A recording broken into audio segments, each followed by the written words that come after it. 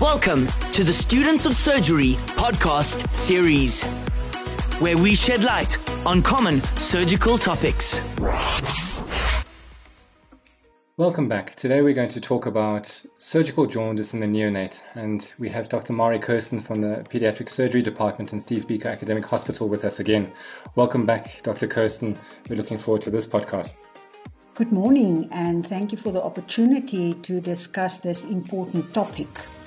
Now, neonates often have jaundice within the first week of life, and that is physiological jaundice. And the reason for this lecture is to alert you when to investigate these babies. Is this now physiological? Is it a medical condition? Or is it a surgical condition? Now, to understand jaundice in a newborn baby, you need to know the whole differential diagnosis of neonatal hypobilirubinemia. But today we're actually going to focus on the surgical causes. So when is this pathological jaundice? If the jaundice was present on day one of life, if the baby was born with jaundice, it cannot be physiological. If it's prolonged neonatal jaundice, which means the baby is jaundiced and it continues after the 14 days of life, then it's definitely pathological. And then if you've got jaundice and pale stools together, it is an indication that this is obstructive jaundice, a surgical cause most probably, and you'll have to investigate. Can I correct myself? That's not true. If you've got a baby with jaundice and pale stools, this is obstructive jaundice. And the big differential diagnosis now is it a surgical cause or is it maybe neonatal hepatitis? And clinically and even on histology, it can look exactly the same. And therefore you need to know how to evaluate and decide when you should refer to a pediatrician and when should you refer to the pediatric surgeon. What is a differential diagnosis of neonatal hypobilirubinemia? When you've got a jaundiced baby and you're worried about this baby, initially if you think this is physiological jaundice, you'll just do the total bilirubin, because then the most common cause would be physiological jaundice, and you need to give appropriately phototherapy for these babies. But if there are any other clinical signs, then of course you should think about the other ones. There is a table to help you to summarize these. And if this jaundice continues, baby doesn't respond, there are any other clinical signs, you will continue and do proper liver functions and not only a total bilirubin, and then you will look if it's unconjugated or conjugated. How does this help us? The unconjugated ones are the medical problems. So what is the most common ones with hemolysis? It could be an ABO incompatibility, it could be an RH factor, and it could be infections. Now, which infections could this be? It could be infections of the liver, hepatitis, caused by hepatitis A, B, or C, or by the torches. It can also be a baby with a urinary tract infection. So if you're concerned with this unconjugated bilirubinemia that's not responding to your phototherapy, please do a dipsticks on this baby's urine. And then a child with acute septicemia would also have jaundice, but then they don't present with a jaundice. They present with the septicemia symptoms. What are they without hemolysis? The common ones, I've already said physiological jaundice. It could be polycythemia, it could be a mother with diabetes, or it could be breast milk jaundice. Now, please note that breast milk jaundice is at the bottom of this table, and don't stop breastfeeding because you don't investigate for the other causes. Now, let's look at the rare causes. With hemolysis, it could be any one of the hematological diseases. The most common one that we see is spherocytosis, sickle cell anemia or thalassemia, especially because we've got lots of mid-Africa patients in our country. The rare ones would be hypothyroidism, very easy to exclude. You just do a TSH on these babies. It could be ITP, immune thrombocytopenia, or it could be some strange syndromes. And now we go to what are the causes of the conjugated hyperbilirubinemia. And that's what we call the direct bilirubin. If that one is raised, then we should think what could be the common causes, what could be the rare causes. Again, the common causes infection that we've already mentioned above. And then we also see that babies that's on TPN for bowel obstruction for prolonged time, they develop jaundice as well. And then the very important one is neonatal hepatitis, where we sometimes do not get the cause, but it's proven when you exclude biliary atresia. So we categorize biliary atresia as a rare cause because it is not so common, but it does not make it less important, and we'll discuss a little bit about that. The other ones are choledochal cyst, hepatic infarction, and then some metabolic problems and some syndromes which are really very rare. In adults, we worry about complications such as acute cholangitis, bleeding, acute renal failure, and pruritus. Do we see the same complications in the neonate or in young children? And if we don't, what complications do we need to look out for? Yes, this is a very important point, the difference between adults and children. And we don't see the complications of obstructive jaundice so early in the children. And I think the reason for that is that their liver function is often still intact as a neonate. And all the complications we only see at a later stage, mostly when these kids had surgery and maybe it wasn't successful or it wasn't possible to do surgery, and then they develop the complications, but that is months or sometimes even a year or two later. Dr. Kirsten, can you tell us a little bit more about biliary atresia?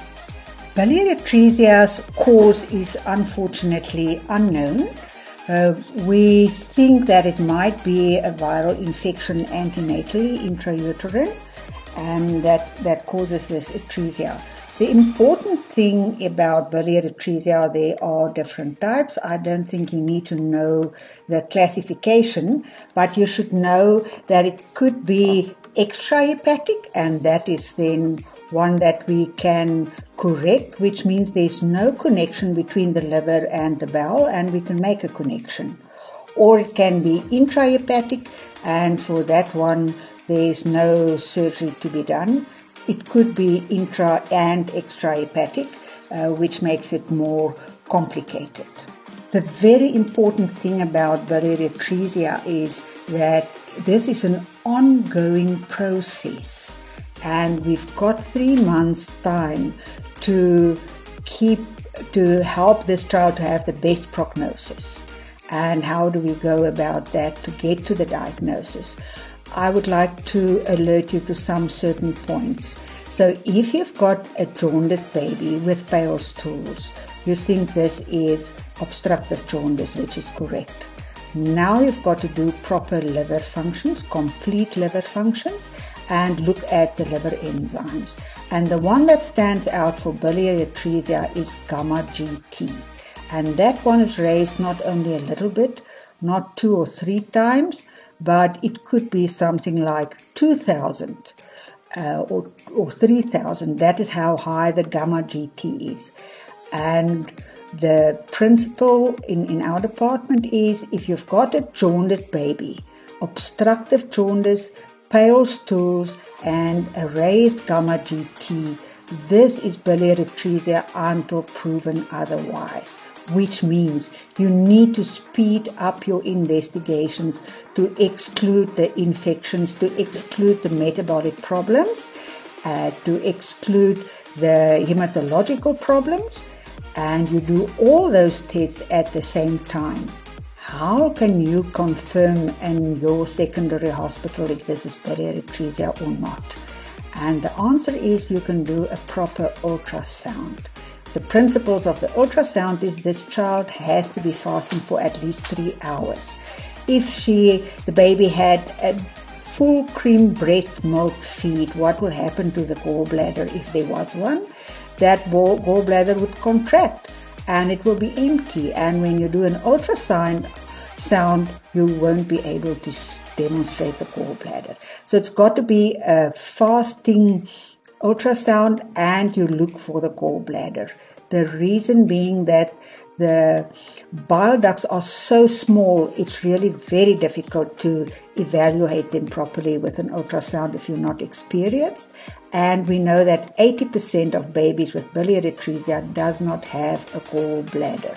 So if you've got all those together, then you need to refer to pediatric surgery as soon as possible. Now, why do we have so many babies arriving at our clinic only by the age of 3 months? And that's unfortunately our health system. The baby maybe was born at home.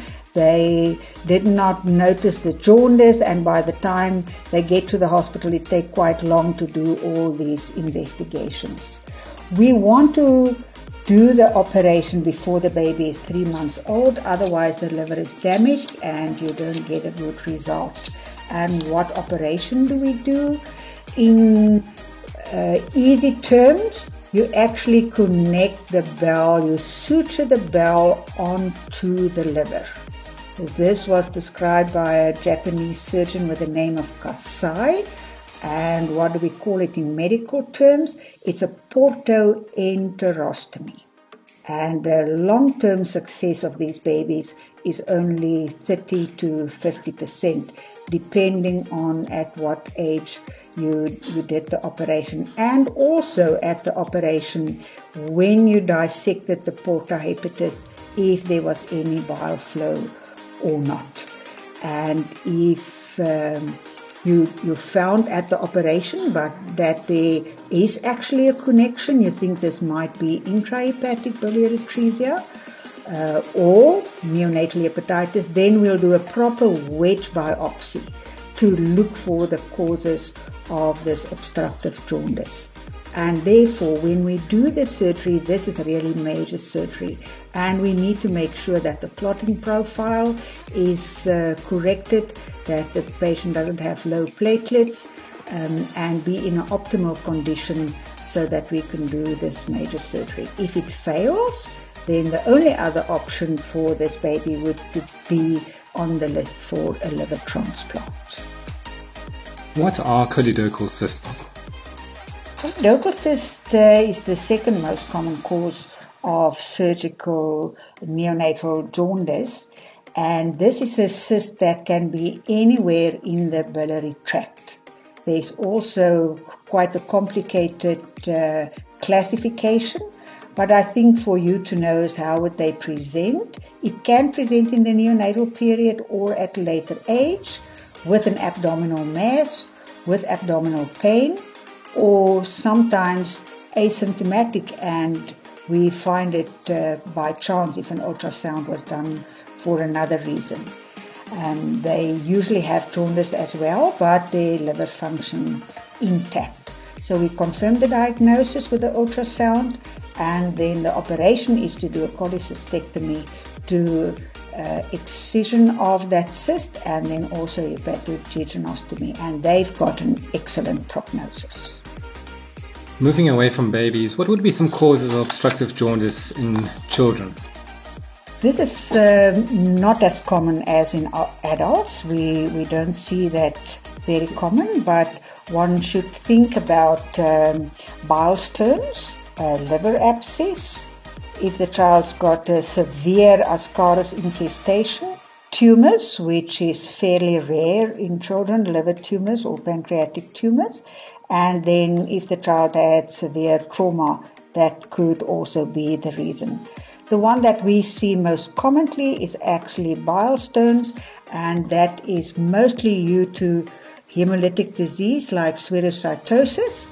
And if we make the diagnosis of bile stones, we'll actually also then do a cholecystectomy. Thank you very much for this review on obstructive jaundice in the neonate and a little bit on children. We'll hear from you soon again. Thank you, Dr. Kirsten. Righto. This edition of the Students of Surgery podcast has been produced by Tux FM. Visit www.tuxfm.co.za for young, fresh and relevant content.